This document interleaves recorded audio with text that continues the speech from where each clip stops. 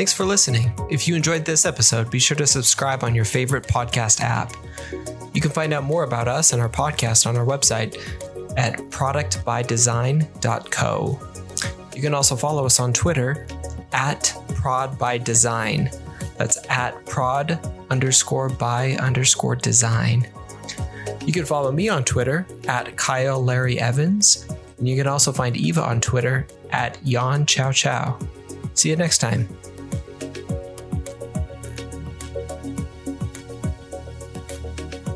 All right. Welcome back to another episode of Product by Design with Kyle and Eva. And today we have a special guest, David Broshinsky. I think I said it right. We practiced. I don't even think 10 out of 10. Yeah, right. Maybe. You got it. Perfect. All right. Close. So we are excited today. Welcome. Yeah.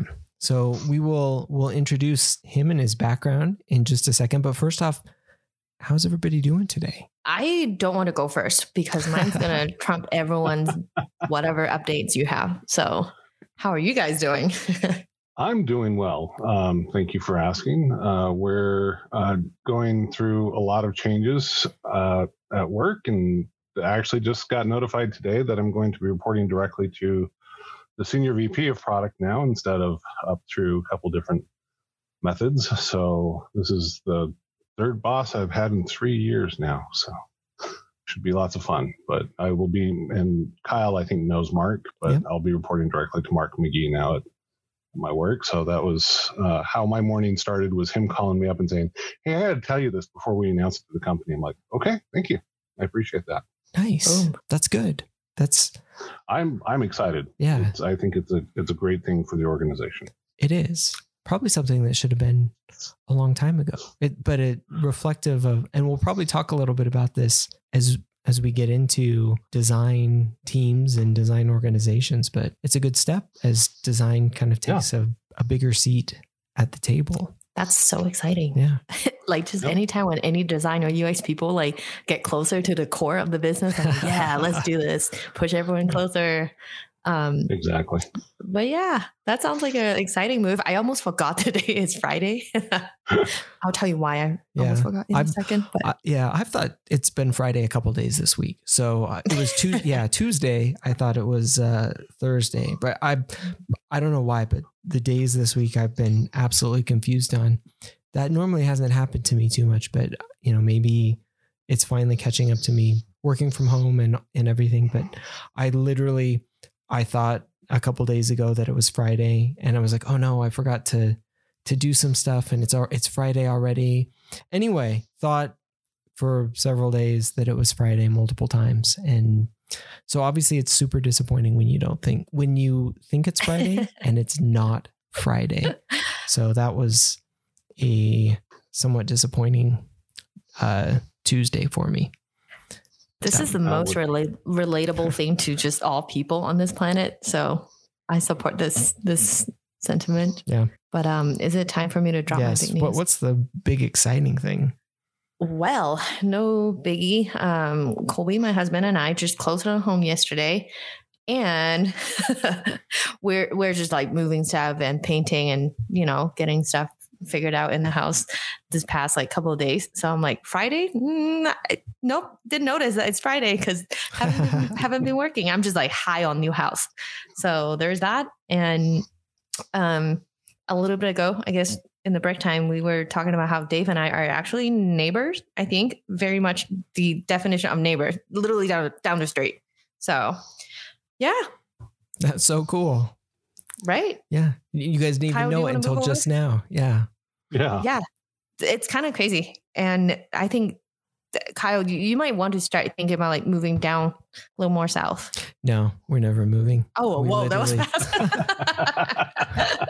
We moved into this house and that was it. Like we are staying here. And planting roots. Yes, this is it. I swore up and down I will never move again after our last move. Wow. Yeah. That's a big statement. Well, folks, you heard it here. Kyle's never going to move in here. Yeah. Plus we love this house, and we actually just did a loan yesterday as well. Not nearly as exciting as yours, to finish our basement. So yeah, we finished our backyard a little while ago. We have an unfinished basement, but we are going full steam ahead on getting that done. So it's going to be Sweet. super exciting to do all of that, except it's going to be just an absolute ton of work. So not excited about that part, but excited about when it's all done. It'll be lots of fun. I feel like the updates that we're giving, like this episode has been like the most boring in a very good way, because in previous times we've talked about, I still love the murder bees, murder hornet conversation. And then the earthquake that we had last year, Capitol being raided, all these things like just keep happening, keep giving us materials during this time. And now it's like, oh, great. Boring is good. I hope I didn't just jinx it. So yeah, I'm knocking quietly on wood. I don't even know if my desk is real wood or not, so I can't promise. Knock on wood. Yeah. Heard it here. I did it. But yeah, it sounds like everyone's doing great. And I am going to try to segue into our topic today. It's an interview, and we already introduced Dave. So Kyle, how should we segue this today? Yeah. So you're my backup. Yeah. Speaking of doing great, welcome again, Dave, to our podcast. It's great to have you here. Yeah. David and I worked together at Health Equity a little while ago, and Dave is the director of UX at Health Equity and helped basically create the UX group at Health Equity. And it was, I'd almost venture to say non-existent until Dave went in there and kind of helped establish it. That might be a little overstatement. I don't know. But I think that's a little probably bit of a stretch, but not much. Not by much. I can go into the details a little bit further when we dig into the background part. Yeah. Anyway, Dave has been in the UX and design industry for a long, long time. So we're really excited to have you here. And why don't you tell us a little bit more about your background and your career history? Sure, you bet. So as you mentioned, my latest stint really has been here at Health Equity, where I met you originally. And when I started, they actually had 2 UX team members. And at that point in time, they weren't very focused on one specific area. And so my job was to come in and rebuild the team and really establish UX as a presence within Health Equity. And that's something that I think I am doing a pretty good job at. I've been working very closely with product, obviously. Interestingly enough, this is the first time where we have reported as a UX engineer that I've reported through product. So it's been a little bit of a new experience to me. I've usually found myself with an engineering department, but this has been fantastic. And so, as I was mentioning earlier to these guys, today my day started out with being called up and saying, "Hey, we're going to have you report directly to the senior VP of product," which was always it's a nice thing to know that you're having an influence and that people want to hear your voice, and being supported like that by the team has just been fantastic. I started in user experience so long ago that I'm not sure that the other two of you were born yet. Maybe not quite that long ago, but it has been a very, very long time. So I started doing tech support for computers back in 1989. And as I was doing tech support for computers, I started working for a small little company called Prodigy. It was one of kind of the early online national dial-up things. And I was doing tech support for them, and they came to me and said, "Hey, we'd really like you to help kind of design this bulletin board system where we have a whole bunch of people that want to come together and talk."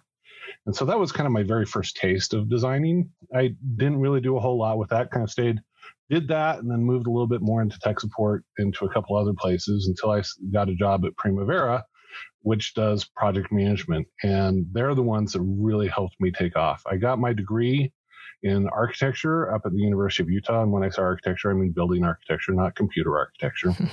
And so Primavera, who actually did project management and construction and project management and architecture all kind of went together, said to me, "Hey, you've got this degree in architecture.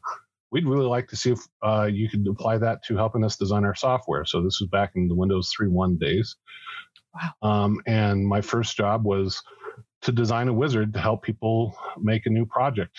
And project management is not the easiest of fields to start out in. It's a little dry. Nobody likes it. Everybody kind of hates it. And so we did some fun and exciting things and spent the next 3 years competing very directly with Microsoft Project, which I kept telling everybody, listen, our biggest competitor is not Microsoft Project. Our biggest competitor is Microsoft Excel, because everybody would buy Project and it would stay on the shelf and it would become dustware, as we used to call it, because all it did was sit there and gather dust, and then people would just use Excel to really manage their projects. But we did pretty well, and we got some pretty good reviews early on from the trade press back then. And so I stayed with them for about 10 years. They moved me back out to Philly. While we were out in Philly, the web started becoming much more important. So in 1999, we started working on some projects where we could put project management on the web, where we could do some document management on the web. And so that was my first experience working on the web.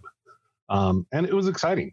It was a brand new era for design. It was people moving away from something that is a little bit, it allowed us to simplify things, really, is kind of what it boils down to. So from there, I moved back to Utah. I got married, and my wife wanted to be close to family, so we moved back to Utah, and I've worked for companies like Landesk, who eventually became Ivanti. I've worked for Family Search.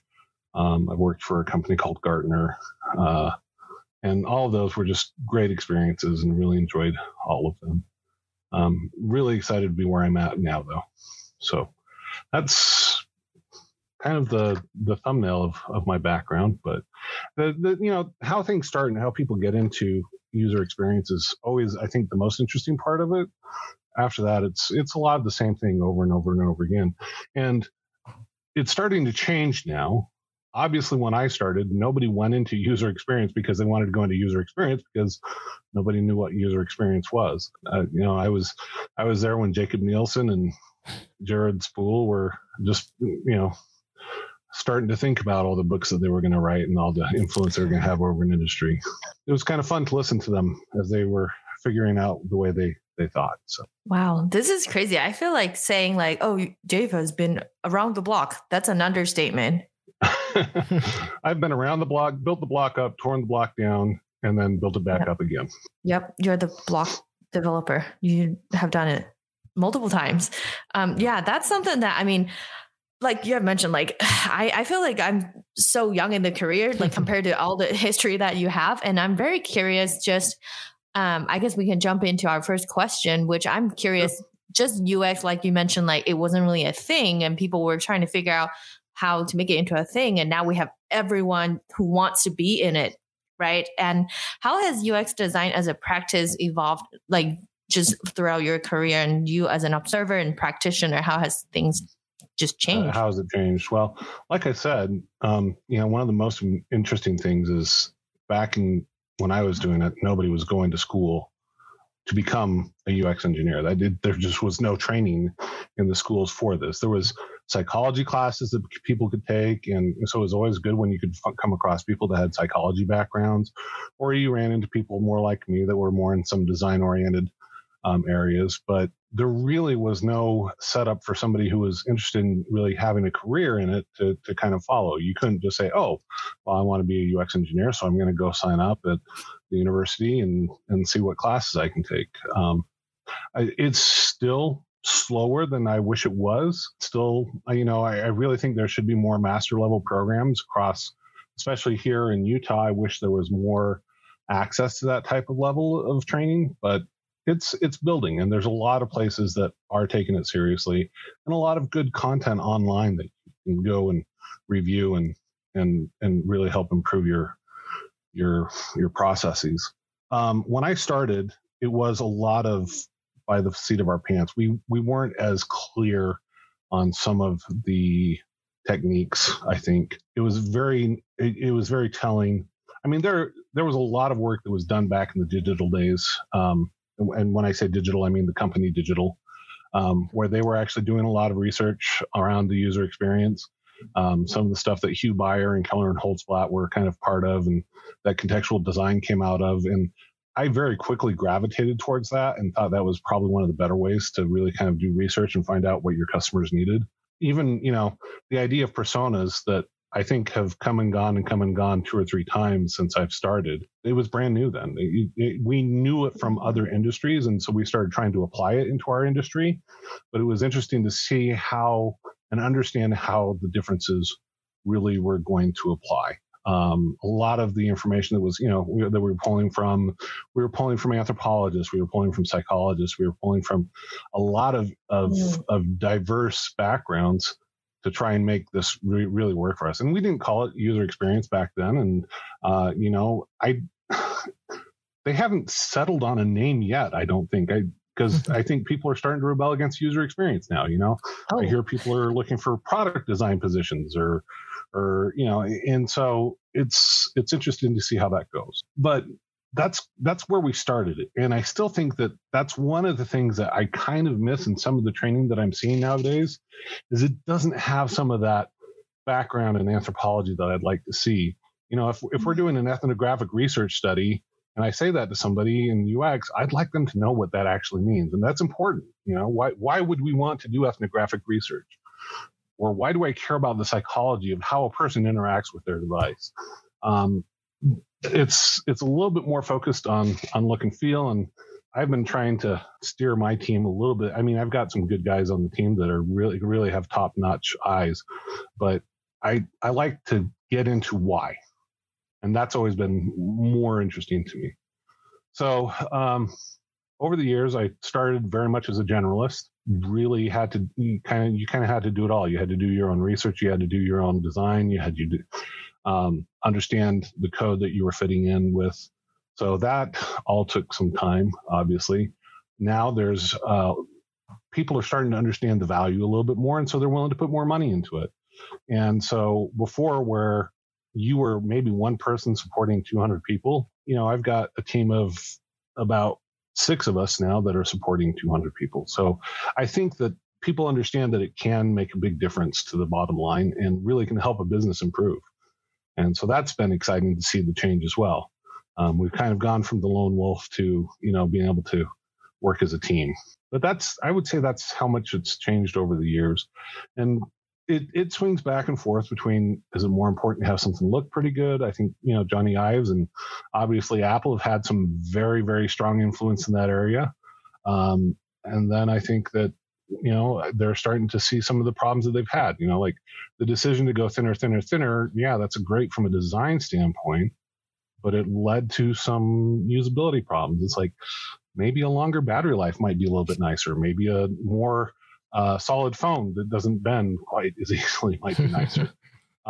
So it's been interesting watching the profession really try and reach a balance between the aesthetics, which are very important, and the usability. Mm-hmm. And there's a whole bunch of books written about emotional design and how we react to things. And I think it's important to keep in mind. So yeah. You just spoke about so many things that I want to crack open all the different little boxes because there's just so much that you have just so many topics. And the first one I do want to ask you is that let's start with the easy one. You mentioned It wasn't called user experience before, right? Like how has that terminology changed and what did people call it? So when I very first started, the groups that I was joining were computer-human interaction groups. Shortly after computer-human interaction, they started calling it HFI, which was human factors interaction. And then after human factors interactions, I think we tried just a while for product designer, and then people kept getting us mixed up with the people that are doing database design and architecture design for the back end on the computer stuff. So they said, well, we can't just call you a designer. And so that's when, and I'm not sure exactly where user experience came from, but I was pretty excited when it came along because it did seem to me to really capture what we were trying to do. We're trying to define an experience where a user can actually be successful and just enjoy what they're doing as opposed to having to slog through something yet again. So. Right.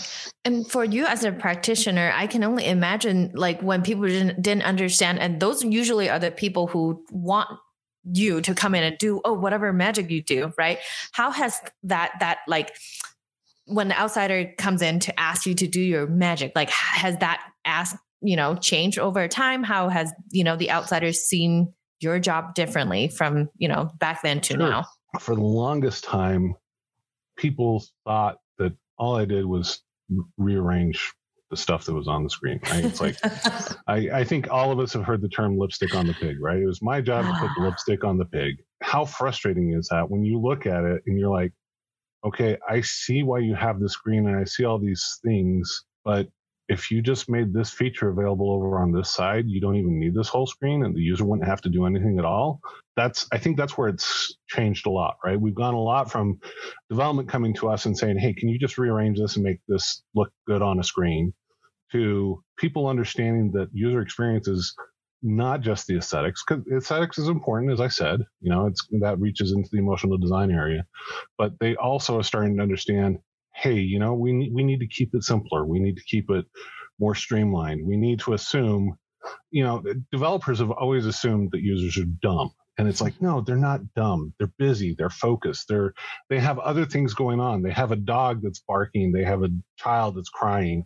They don't necessarily have time to focus just on what you're trying to make available for them. And even if I'm in an office environment, you have things that are completely distracting you and taking you away from what you're doing. So you have a very fractured interface with them. Being able to get that through to developers has always been the hardest part, but now it's not as hard as it used to be. I think people are starting to understand, it really does matter if it takes longer than 3 seconds for a page to load, because I can't make people wait that long. Why do you think that is? Why are people more educated nowadays? Well, I think that fortunately there's been a lot of people that have had very large voices, right? So you have the Jacob Nielsen's that have really made an influence on the industry, obviously. His original book on, the usability for the web, I think surprised a lot of people and they just didn't get it. And now it's easier for us as practitioners to point to a lot of research that's been done. And people are saying, wow, there's actually research that's actually fairly, it's not just brand new research anymore. It's actually been there for a while. And so they can actually really kind of start pointing to that. So I think that makes a difference. And I think all in all, kids, as they're growing up now, they're dealing with the technology more and more. And so they expect it to be simpler and easier and more straightforward. They're the digital natives that we've all been kind of waiting for. But, there's still a lot of us that need a little bit of help here and there. But I think their ability to understand stuff is a little bit higher. And so they're also saying, hey, we expect it to be a lot easier to use. Mm-hmm. You have companies like Google that made search so prevalent. I mean, can you imagine an interface that doesn't have some search of capability now? I don't think that would even fly anymore. So yeah, that's a very, very good point. And to be honest, like I can't remember like life before Google. Yeah. I have no memories of that. I don't know if you guys remember, but I really don't know how we functioned. Like it really changes your life when one company makes one giant decision that, spills over to all other aspects in life. Yeah, no, it was exciting when Google came onto the block. I do remember it very vividly. Back then, I was using AltaVista and Excite as my search engines, and they were okay. They weren't quite as accurate, but you did not have all the knowledge at your fingertips. I mean, you hoarded knowledge like crazy. That's what you would do. Well, that's what I would do, because you needed to be able to have it available because you never knew if you'd be able to search and find it again. Yeah. So Google really kind of did change that. Yeah. It was the encyclopedia. And when we first got our encyclopedias, I remember as a kid, I would sit just in our living room and just read the encyclopedias. Like I loved them. And that was, there you go. There's your pre-Google. You just had you had books in the library and you would just like go through it and that was it. Not nearly as extensive or as searchable, other than you had to go and find it and hope that it had the information that you needed. And then you'd get the update like once a year of like, here's the things that have come out. It changed in the last year. Yeah. Yeah. Can you imagine nowadays, like how do you do that? How do you do that? Far too rapid. to even hope that you could keep up with something like that. Yeah, Dave, I'm glad you kind of brought up like the then and then and now. I do want to hear your thoughts on like currently where the industry is at. Do you think we have a good balance? You kind of mentioned like people understand what it is now more, common than before. Do you think right now the industry is at a healthy pace or, moving forward? I think they're moving in the right direction. I think there's still a lot of help that we need to do as both product and user experience organizations in the wild. I think we just need to help them understand what we're really there for, that we're not there to put the lipstick on the pig. We're there to make your experience a joyful experience. I mean, how much nicer is it to use a software that's been well thought out than to have to figure out how to do your taxes for the 15th time in a different way, right? If you kind of look at the way TurboTax has changed the way that people file taxes, I'm not saying that I'm a big TurboTax fan now, and we all have issues with different designs that everybody does. I mean, that's one of the biggest problems I think any designer has is like, oh, I would have done that so differently. But if you think about it, if we can take these experiences and make them easier and just, again, bring more joy, I think that's going to make a big difference. And I think that the industry is starting to get that. There are still some people that, and it depends on their exposure, I guess, but there's a lot of people that still think that we're just doing the lipstick on the pig thing. And they'll forget to invite you to meetings about database performance because they're like, why would the UX team care about the database? Well, the UX team cares about the database because you're determining table structure there. And what if I don't want my interface to be in a table? And by the way, how fast are you going to be able to access that information, right? So many times, developers that have been kind of doing this for years and years and years keep forgetting that, hey, we can actually help them understand some things about that. But it's getting better. It really is. And I think it'll continue to get better. Yeah, at least that's my hope. I love what you just brought up because I definitely have moments where I'm like, I sound like I'm crazy to, ask to be there for certain meetings that people are like, wait, what? Why does that matter to you? And then I'm like, well, of course it matters. So there's no icons on that page. Why do you care? Exactly. There's no skin on the thing. Why do you care about how the thing works? I'm like, well, that's kind of part of my job too. Anyways, so I love hearing that. And on that note, how would you like to see the industry to change and to continue to evolve? You kind of started talking a little bit about that, but what would be your ideal scenario? I think it's important that we're understood that it's, and I've been trying to bring this point forward a lot. There's so many benefits that user experience can bring. And this is one of the great things about how I'm working out at Health Equity is we're getting more visibility into the organization. They're actually being able to put that out in front of their customers. I'm putting together a member advisory board and a client advisory board where we're hearing from our customers on a regular basis. This is something that we're going to just continually be able to nurture and grow. And not only does that increase the usability of the product, but it increases your client's ability to say, hey, I'm part of that. It gives them a feeling of ownership. And instead of just being the customer that uses your software, they become the loyal defenders of your product. And I think in a lot of ways, that's what we kind of just need to keep doing is helping organizations understand that we can make the experience a beautiful, wonderful place for these people and they can get their jobs done. If we can take something that took 2 hours, take 5 minutes, I think about how excited you would be about that. It's like, I would use that product the rest of my life. And so I think understanding how to communicate that out to the different organizations, which I think is becoming better and better. The higher placement within organizations, I think, is becoming better and better. I know several places have started looking at having chief experience officers, right? How can that really impact the business? And the fact of the matter is we can help you improve your sales.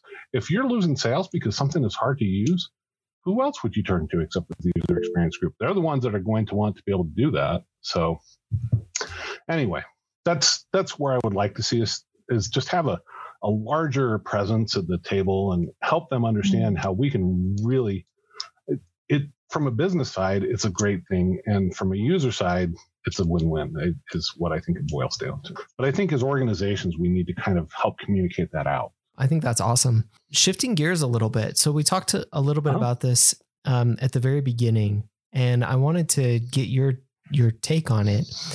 So you've helped establish or help reestablish, the UX team at Health Equity, and kind of help build that up and help create UX as an organization there. Generally speaking, how do you go about creating a good UX organization? And then what are some of the things that you've been doing there and have done or seen at other places to really create a good UX team and a good UX culture and make that a successful thing where, you're not only getting a seat at the table, but you're really helping to drive design as a function at the company forward?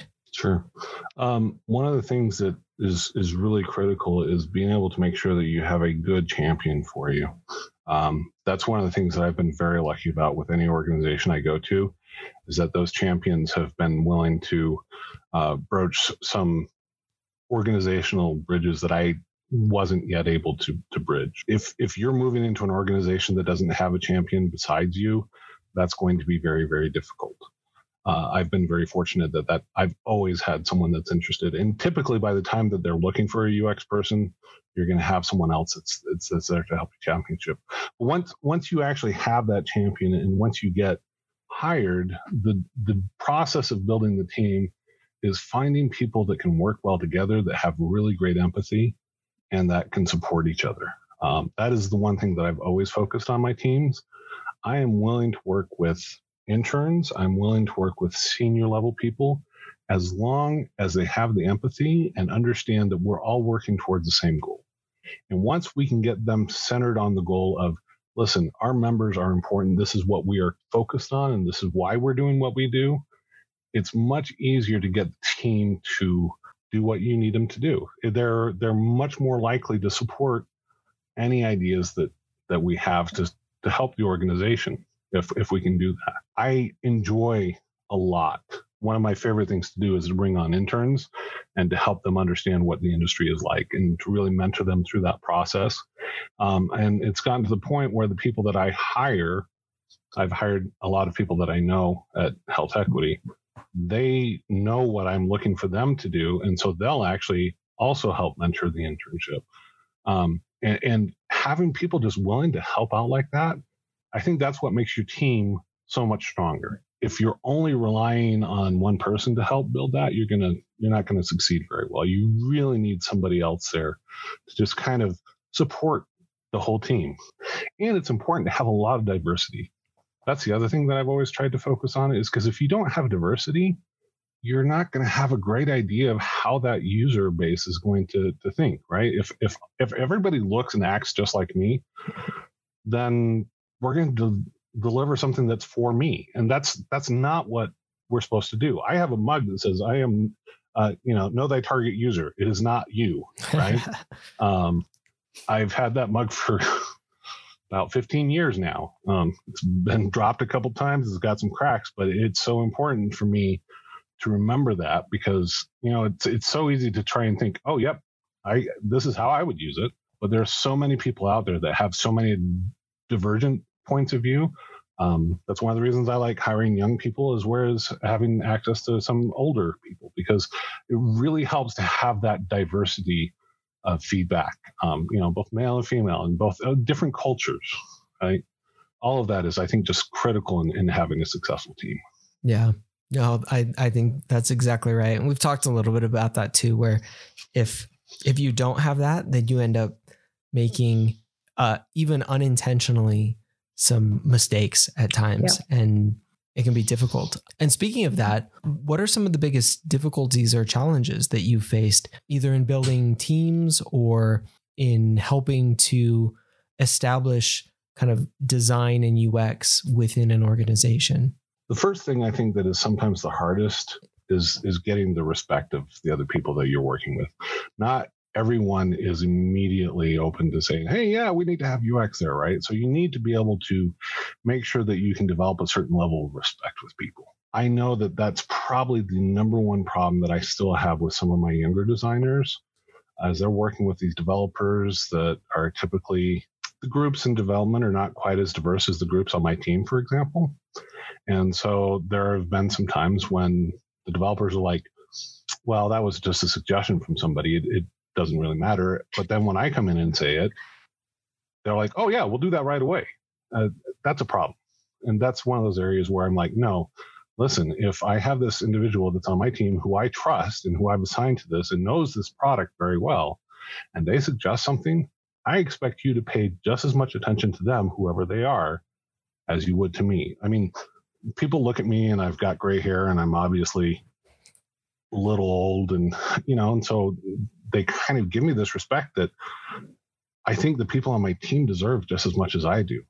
Yes, I've seen a little bit more around the block. Yes, I've seen some problems that maybe the people on my team haven't seen, but that doesn't mean that they don't know what our user base is trying to accomplish. So I think that's probably one of the number one things is getting them to respect the team. Once you build that respect, it becomes much easier. There are still some teams that I'm struggling with that even today, where I really wish that they understood that the person that they've got is actually really good at what they're doing, has received all this backup from not only me, but the people farther up the chain that just love her designs, and yet they don't seem to be able to accept it. It's interesting, but that's probably the one thing I would break it down to is if you're not getting the respect, it's going to be really hard to break your way and into that organization and make a difference. Wow. I really love what you said. Kind of empowering your team through like this very upfront, like interaction too. And I mean, I'm confident that this is not limited to, what we do, but just any leadership position. Like that's so good to hear. I really, really love that. And thank you for saying that. Going along those same lines, for those starting out in UX and for those bringing on, you talked about mentoring and bringing on some of those young interns and young individuals. What would you say is either some of the most important things to do or the most important thing for a young person starting out in UX to do right now to help them in their career as they kind of begin in design? Yeah, there's two things that I really look for when I'm hiring someone brand new and that is just breaking into the industry. It's hard to look at their portfolios. You need to have a portfolio of some kind, obviously, and so they really need to be working on their portfolio.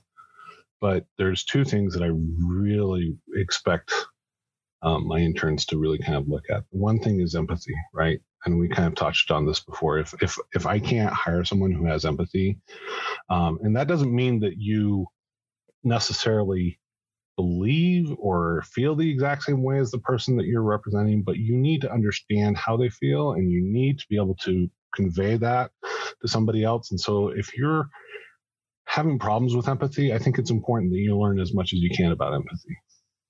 The second part I would say that you really need to improve is your visual vocabulary, right? So when we're learning to talk and when we're going to school, that's one of the things that they help you do is they help you build a vocabulary, right? We're taught from the very beginning of grade school how to express ourselves. And the better you can express yourself, the better you're going to be.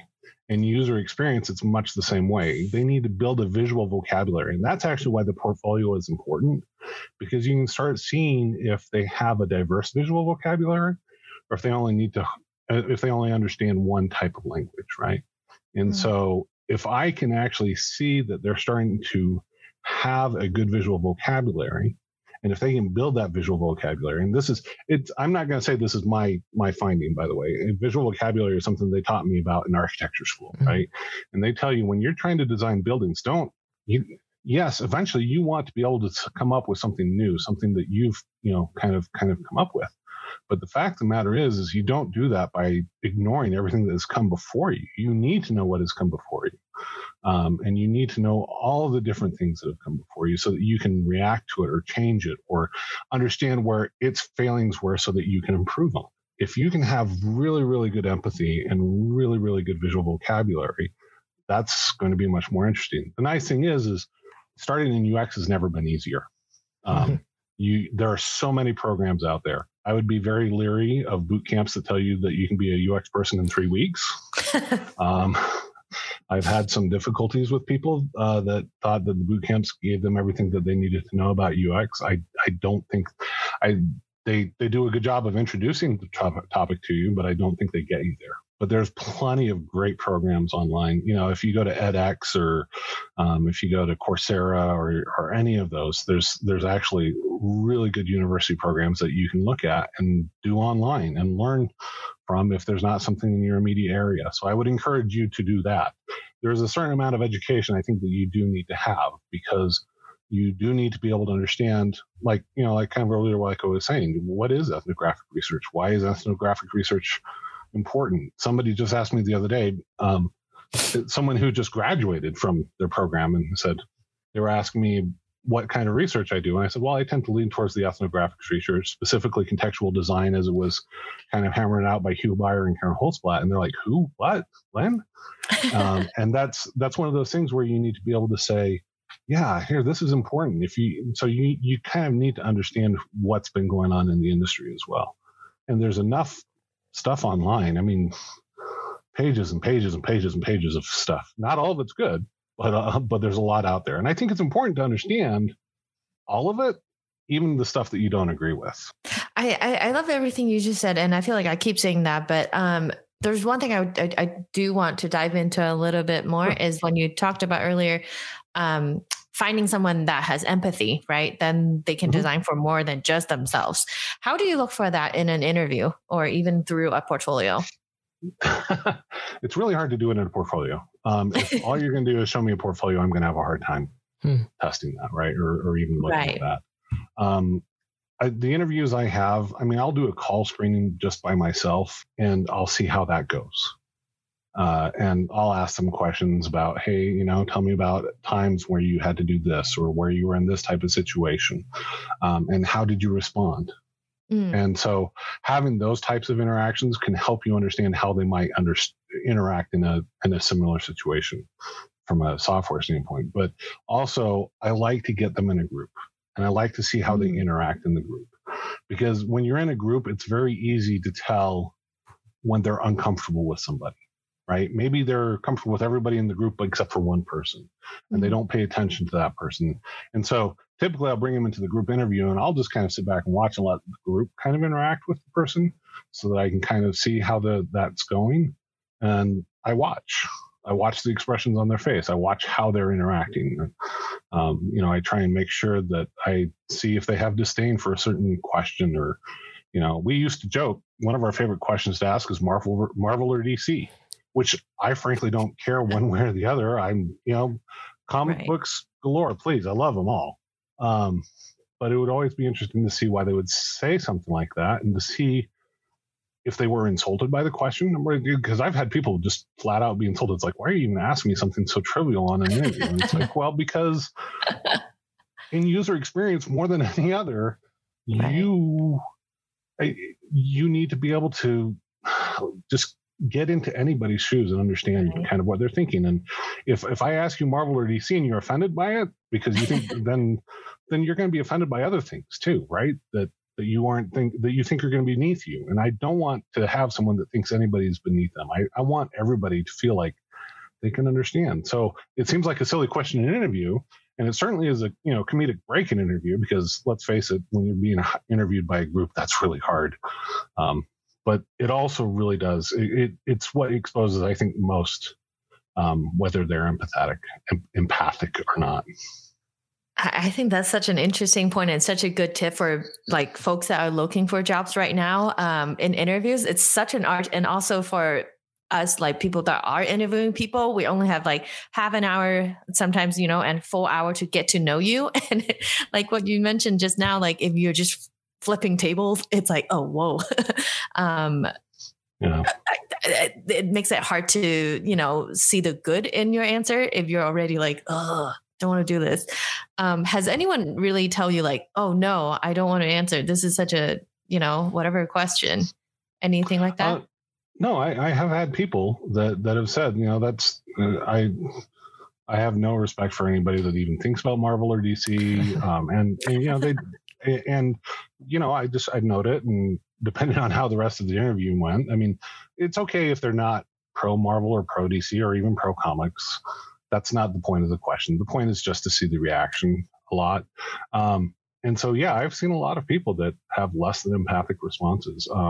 I've seen people that cringe when, someone that looks like they're the junior member on the team and who they think that they're definitely going to be senior over asks them a question. It bothers them. And it's like, I don't need a person like that on my team, right? If the only thing that you can see is the hierarchy of the team and you're letting that affect your interview, that's a problem. And I'm not going to be able to build a strong, cohesive team with that. Yeah. And dear listeners, if you know anyone who's going to be interviewing a health equity with Dave, tell them, listen to this episode. There's so much good in this episode. But yeah, any other interview tips for people that are, going to look for jobs or going into interviews? Be genuine, be passionate, and let it come through. Passion is so important. That is always one of my default questions. What's your passion project that you're working on? What is that one thing that you're doing on your own? This podcast is a great example of that, right? What a great passion this is. I looked into doing podcasting. I realized how much work it is. And I have a whole bunch of questions about, the software that you're using to edit it. And, are you using OBS? And what are you doing for your ins and outs? And do you have an amplifier? And a whole bunch of questions. But the fact of the matter is that's not where my passion is. But you guys are doing a great job. And so your passion is showing through. And so that's why I like to see these passion projects. I like to hear about these passion projects. So to me, that's one of the most important things. Are you passionate? Do you really want to do this? Or are you doing this? I get so many people that come in and say, well, hey, this is, I was going to be a designer, as in, a graphic designer, but man, I understand that UX makes about 3 times as much as a graphic designer. Well, are you in it just for the money or are you in it to help the individuals, right? And that's, I think, the biggest question. Because if you're just in it for the money, it's not going to be a great job for you. I can tell you that right now. It's going to get old very quick. Yeah, the money helps, but money helps. We all need money to survive. Don't get me wrong. Right. And I'm always glad when my next raise comes. But the fact of the matter is I don't do it for the money. I really do it because being able to talk for the users is my passion. That is the thing that gets me up in the morning and gets me excited. And if you talk to me right after I spent time talking to a user, you can tell there's just a difference in the way that I'm carrying myself, because it's like, oh my gosh, this is the best job I've ever had. So. Has there been one experience in your career that you were getting that super rewarding, feeling ground level? Can you share with us any story like that? Absolutely. So, there's been a bunch of different places in my career where I've been pretty lucky to work with some really exciting teams. I've worked, I mentioned earlier when I worked with Primavera Project Planner, I'm going to talk about some magazines that no longer exist and that probably nobody remembers, but we were winning the Windows 100 award every year for project management. We were winning the Ziff Davis awards every year for project management. And so we were doing great. That was great when my career was starting, because I was like, wow, this is really exciting. We can make a difference in a lot of lives. Unfortunately, they killed the project because it was a $600 product and they had a $3,000 product that was not as easy to use, but everybody was choosing to use our product because it was just as good and easier to use. And so they killed the project. But and then I had another situation where I joked that I helped win CES. I actually say, oh yeah, I won CES that year. So Sling TV, when they first came out, I try and take credit for that. But the fact of the matter is it wasn't me, it was the team. And, I joke about that. But truthfully, the time that I think that I've made the biggest difference is I've worked on a product called Family Search. And working at Family Search, while it wasn't the most financial, I didn't get paid the most of that job, but it sure was satisfying because it was helping people find connections in their lives in a way that I'd never really done before. I mean, all the work that I had done up to that point in my career was really helping a bunch of IT professionals be able to do their job better, which is great. And I loved it. But when I got to work at Family Search and helping people do their genealogy, that was my favorite time in my career. It was fantastic. And I would walk home, and sometimes I look back and I'm going, why the heck did I leave that again? And ultimately it was because I needed just a little bit more money. Unfortunately, that's the way it goes. And I was being offered a director job somewhere else. So, but as far as being able to make a difference in a lot of people's lives, Family Search has over 1 million hits a day, and we really were making it a lot better. So that's probably the most exciting moment I've had in my career. Wow. Those are those are really, really cool. Family Search, if people who are listening, or if you're not familiar with it, that is it's an absolute great product that I think a lot of people love, and it's getting better all the time. So I think the UX on it used to be terrible a long time ago. And so Dave, thank you for one. I think it's improved massively over time. And a lot of people love it. Being able to like find family, it's like family history type stuff. If you're into family history, like it's cool stuff, like be able to see like your just things from your past. Very, very neat things. And then you won CES. I Googled it real quick. In 2015, Sling TV won CES in 2015, and you were part of that. Yeah. I would brag the heck out of that if I had worked on a product that won CES. I don't think I would be humble about it. So, well, the fact of the matter is I really have to give more credit to the team. They worked so damn hard on it. They wanted so much help, and it was one of those experiences where the team was just like, they were just thirsting for like, what can you help us do? How can we make this better? How can we make this better? And we'd have testing, we'd bring in a tester, and we'd actually have the whole team there, the whole dev team there, and they'd watch, and they'd, when they started feeling the pain that the users were feeling, it made quite a difference. And there was a lot of changes that came after this as well, and a lot of better changes. And, but the fact of the matter is the team won CES. I was there to, kind of shepherd it through that particular part of the day. But in the end, it wasn't me, it was the team. So that's why I joke about it. But usually in my interview when I'm negotiating salary is when I joke about it. Pro tip. That is a pro tip, everybody. If you have anything you want to brag about, make sure you mention it. It definitely helps to make you memorable, right? At least. Yeah. But the fact of the matter is I do try and tone it down, because the team, they were just incredible. And I don't deserve any of the credit compared to what they did. Well, that is very, very cool. A lot of cool things. Yeah, I really feel like this episode, I feel like I'm going to school. Like just every minute. I'm not sure that's good or bad. That is great. Like I would love to have you back, like, I don't know, 10 more episodes. Kyle, does that sound great? Because it sounds great to me. And I know I'm going to be your neighbor, so I will see you around for sure. You can just come over and knock on the door and say, Dave, we've got this problem. Can you help us out with this? Don't joke about that, because I think I really will show up on your porch, and don't be surprised when that happens. And when that happens, and I do want to, ask you a couple of questions that is not work related. Outside of design, UX, building teams, and all the great things that you're doing, what else do you like to do in life? So that has been something that I've been actually struggling with a little bit since the pandemic started, right? I think we all had to kind of take a new look at what we were doing with our lives.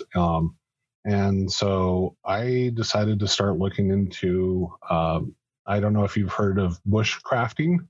It's basically camping, but on steroids a little bit. And so it's, people who go out and they'll cut down the trees and build the temporary shelters. And and so it's lots of fun. If you Google bushcrafting on YouTube, you'll find it. It's a little bit uncomfortably close to prepping for me. I'm not a prepper, just to make sure that's clear. I really like the camping and being outdoors part. I've taken up whittling and really enjoy whittling. But those are the things that I've been kind of getting into lately, and I've been starting to play with and trying to. People that have been on my Instagram account lately know that that's actually. I started taking pictures of all the little gadgets, and I think that's probably why I like it. Is I like the gadgets. I'm a gadget guy. I think Kyle can talk about that. I was always the guy with all the gadgets on their desk at work. So always trying the latest wireless headphones. You talk about it. If you want to talk about tech gadgets, so for example, I can tell you about the Jabra headset that Kyle's wearing. That is the Jabra headset, right? It is, yeah. Yep. I've owned that. Loved it. That's why I was asking about the mic earlier, and I was easily able to identify your microphone.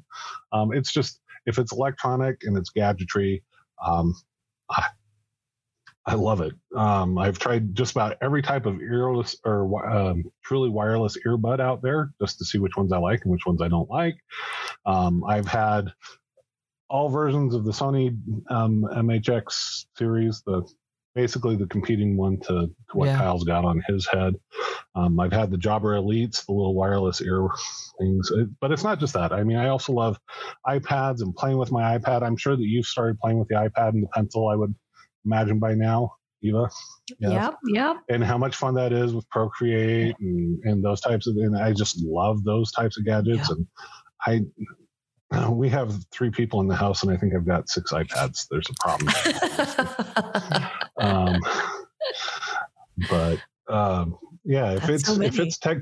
If it's tech gadgetry, in fact, when you move in and you find out that you need a new cable or something, just come over. I'm sure I have it. Sweet. You heard it here, guys. You heard it here. Yeah. You need to run some Ethernet cable. I can help you run Ethernet cable. That's just what I do. I want to say that all 3 of us here probably are tech people that love technology and just want to consume it as much as we can in whatever form we can. And my husband just talked about, because I just got a new computer, and then he's like, oh, I think I need one too. I'm like, oh, you need one now? Like, why? And then it just I don't know. Did you get one of the new M1 Max? Is that what you got?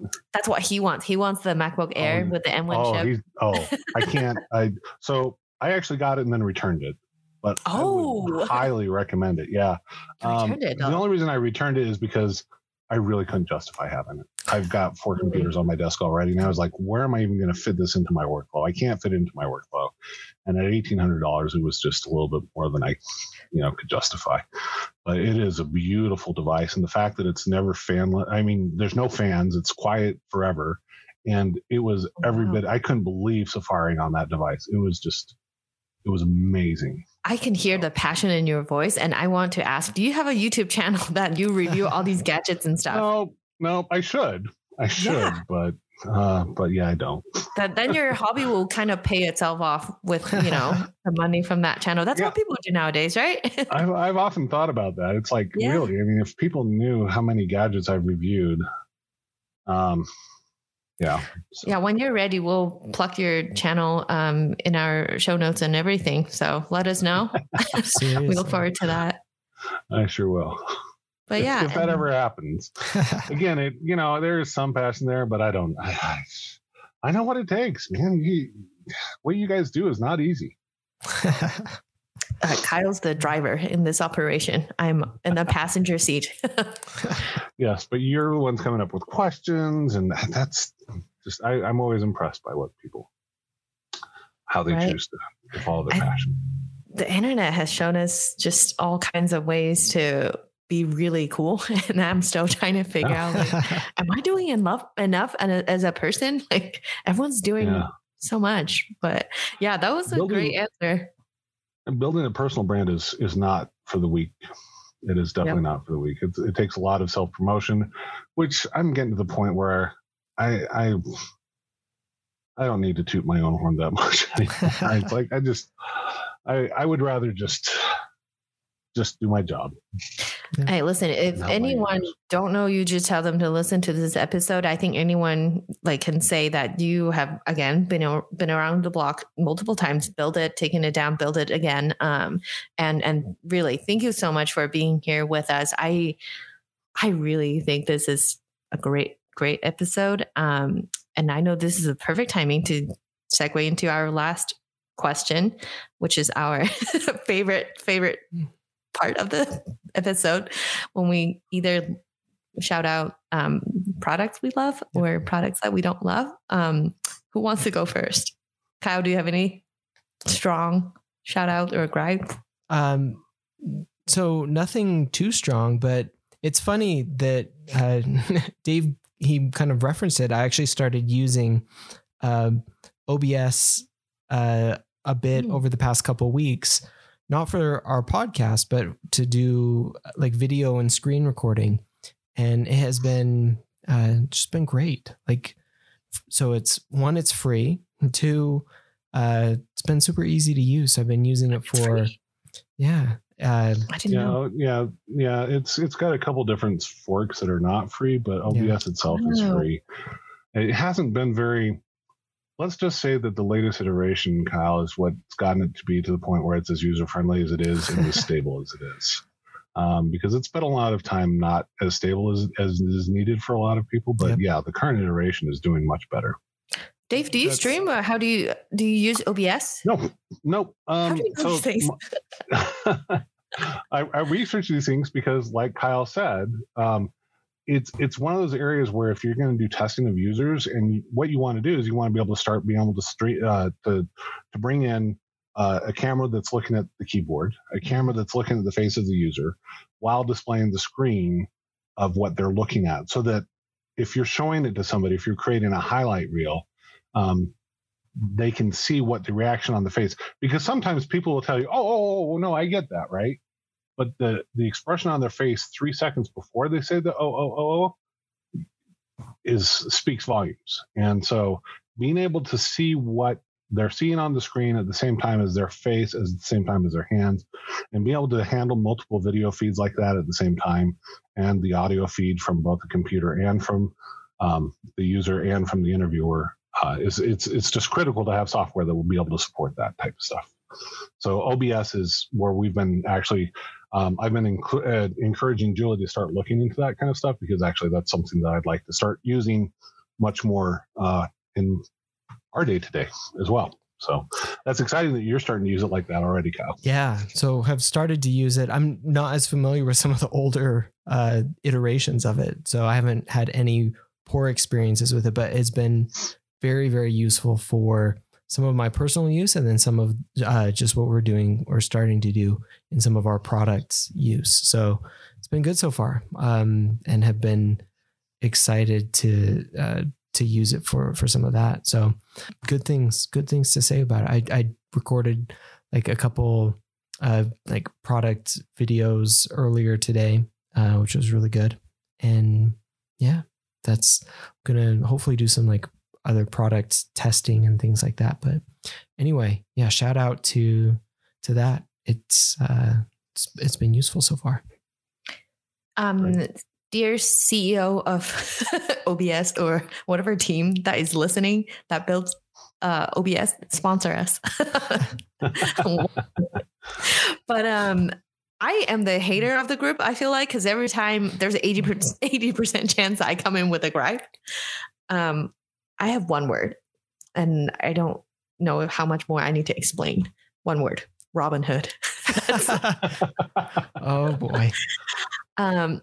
I don't want to do my podium 3 hours speech about why Robinhood is not a good friend right now, but I think everyone kind of knows about GameStop and everything. It's all over the news, all over the internet. But yesterday I was sitting at home. I was just thinking like, this is really bad. And I was thinking like, what is their product team doing right now? Can you imagine working a normal Thursday and then just having to go to 30 different meetings to talk about your product? And then there's just so much power in your product, and also the decisions you make and all the external factors that play into your product. But just that's my gripe. There's the gripe. Yep. And that's a good gripe. That is a good gripe. Big gripe, right? Everyone's griping on this. Everyone, yeah. So the counter shout out to that is to Reddit. Yes, love Reddit. So here's the interesting thing, and I think this probably. I agree that the current place where Robinhood seems to be a problem, but there's a reason they got there. Because if you think about what people could do up to this point as far as doing any trading in a retail environment at all, it was so difficult. And if you look at what they've done is from a usability aspect and how they can make it in their app and how it's easier to use. That's the thing that's so frustrating, is because part of me wants to champion Robinhood as one of the greatest pieces of software that's come along, because it's taken something that literally was only allowed to those people that had millions of dollars and given them capability. Unfortunately, as we're finding out, the people that use the app are not the customers. The people that use the app are the people, their information is being sold, and that's too bad. And, it's kind of like Google. Google is the same way. All of a sudden, we've been using Gmail and we love it, and we've gotten so used to it and so entrenched in it, and so now it's hard to get out of. And it's sad when user experience is used for ill. Yep. Because they really did something special there when they put it together. Unfortunately, the intentions behind it were not what they should have been, which is too bad. I agree, especially if you name your app Robinhood and it's not for the people. Like, it's kind of, okay. You kind of set up the perfect, meme there for yourself, and it's unfortunate. Yeah, but I agree with you. That accessibility that wasn't there before, like for just as normal, common people, that's incredible thing. Yeah, it's unfortunate. I've used a couple of their competitors. I have used E-Trade to manage some of my other stocks, and it just wasn't as simple and straightforward. And so it's sad that this has come. I actually had a couple of things in Robinhood, and I was like, I guess it's time to see if there's something else out there that I can use. So, should I talk about products that I'm in love with? Yeah, we definitely have to hear yours, because you, I think, are the most. It sounds like you have got some serious experience. So I'm excited. So I don't know that I have serious experience. I am in love with the truly wireless earbud concept. To me is so incredible. I didn't understand it. It's like, well, how bad can it be to have a wire draped around your neck, or how bad is it? And to have the extra freedom, it just kind of has blown me away. I've tried a lot of the different ones and tried to figure out how they are. I mean, everybody kind of has to figure out the ones that fit in their ears. Like Apple stuff will never fit in my ears, as much as, I like Apple just fine, but for whatever reason, their idea of biology in my ears don't mix. So, I've played a little bit with the Jabras. I love the Jabra Elites. They're really, really nice. I really love the Sonys. They have great sound. Mm-hmm. Both of those are pretty expensive. And so there's also some that are on the lower end that, I've tried as well. So there's a company, I think everybody's familiar with Anker from their USB cables. Yep. But they also have a subsidiary called Soundcore, and they have some truly wireless earbuds that are really, really good. There's another company called One More that makes some really fantastic. I love their noise canceling headphones. They've been fantastic for me. In fact, when I get off this call, I actually have to go find in my bed where I lost one of my headphones last night, because I tend to listen to audiobooks before I go to sleep. I love consuming audiobooks as I'm drifting off, and it kind of fell off my ear last night for a change. And it was the first time it's happened in a while. So, but truly wireless earbuds are truly incredible. And so if you can find one that fits your ears and that you like the sound of, I couldn't recommend them more. We are big fans on this show, and the Jabra Elite, those are my big, I'm a huge fan. Yeah. This is 75. Nice. 75T for me. I've been thinking serious about upgrading to the 85, but I have literally no reason to at this point. Like, I've been really happy with the 75. So yeah, I think the 75s are actually the only reason I could see to move to the 85T is because I thought about it briefly, but I really don't need wireless charging on my earbuds. That's not something that I really need. And that's really the only thing that I saw that the 85T kind of brought to the table. In fact, I think they're a little less waterproof. And so I know I have a very low demand of what my headphones need to do. Hearing everything you guys just mentioned, but yeah, that makes sense. I never thought about wireless charging for that either. Wireless charging has never been a thing that I asked for, but it's a big thing that a lot of people like. But yeah, I'm glad that we end on a happy note. I knew mine was going to be a hater thought, but again, thank you so much, Dave, for sharing with us just all the nuggets of knowledge and wisdom that you had shared with us today. Anywhere that people can follow you or anything you want to plug? I really don't have much to plug. On Twitter, I am at SundiverDB. At Instagram, I'm at SundiverDB. I can't imagine that it would be that exciting to follow, but those are my two. Those are the two social media things that I do. And I used to have my side company that I would run, and I'd point people to that, but I just haven't been doing that at all lately. So I've no real reason to point anybody towards that. So I'm following you right now on Twitter, so you'll get one follower at least from here. But yeah, thank you so much. I think this is the episode. Kyle, anything to add? Dave, any last words? No, this has been great. Thank you so much. It has been a great discussion. It's been my pleasure. I really enjoy talking about it. Yeah. Well, thank you so much, everybody. And this is it. Goodbye. See ya. Thanks for listening. If you enjoyed this episode, be sure to subscribe on your favorite podcast app. You can find out more about us and our podcast on our website at productbydesign.co. You can also follow us on Twitter at prodbydesign. That's at prod_by_design. You can follow me on Twitter at Kyle Larry Evans. And you can also find Eva on Twitter at Yan Chow Chow. See you next time.